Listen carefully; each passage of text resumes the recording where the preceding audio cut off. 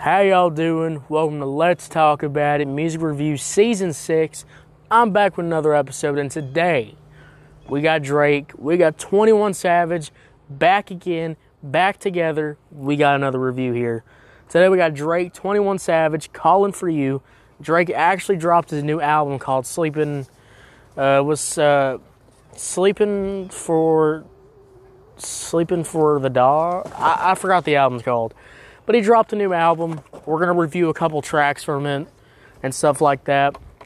So, get ready, alright? Because we're about to cover it right now. So let's get into it. Drake, 21 Savage, Calling For You. Let's talk about it. Let's talk about the beat. The beat's this kind of chill, sample, melodic beat. It's pretty heat, actually. I really like the beat. The production is pretty fire. Even the beat switch hits.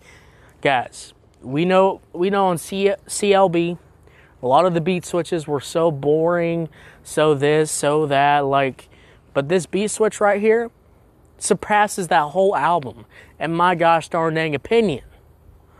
I'll be honest.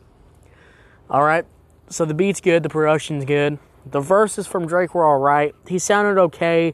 I didn't like his high-pitched Playboy Cardi type voice. Some rappers can pull it off. Some rappers can't, like Lil Tecca. Some rappers, it's kind of there. Drake's kind of there, but not really there. So it's kind of like, what are you doing, in my opinion? So I didn't really like what he's doing. But yeah. Sorry. I do not like the voicemail. This is what brings the song down.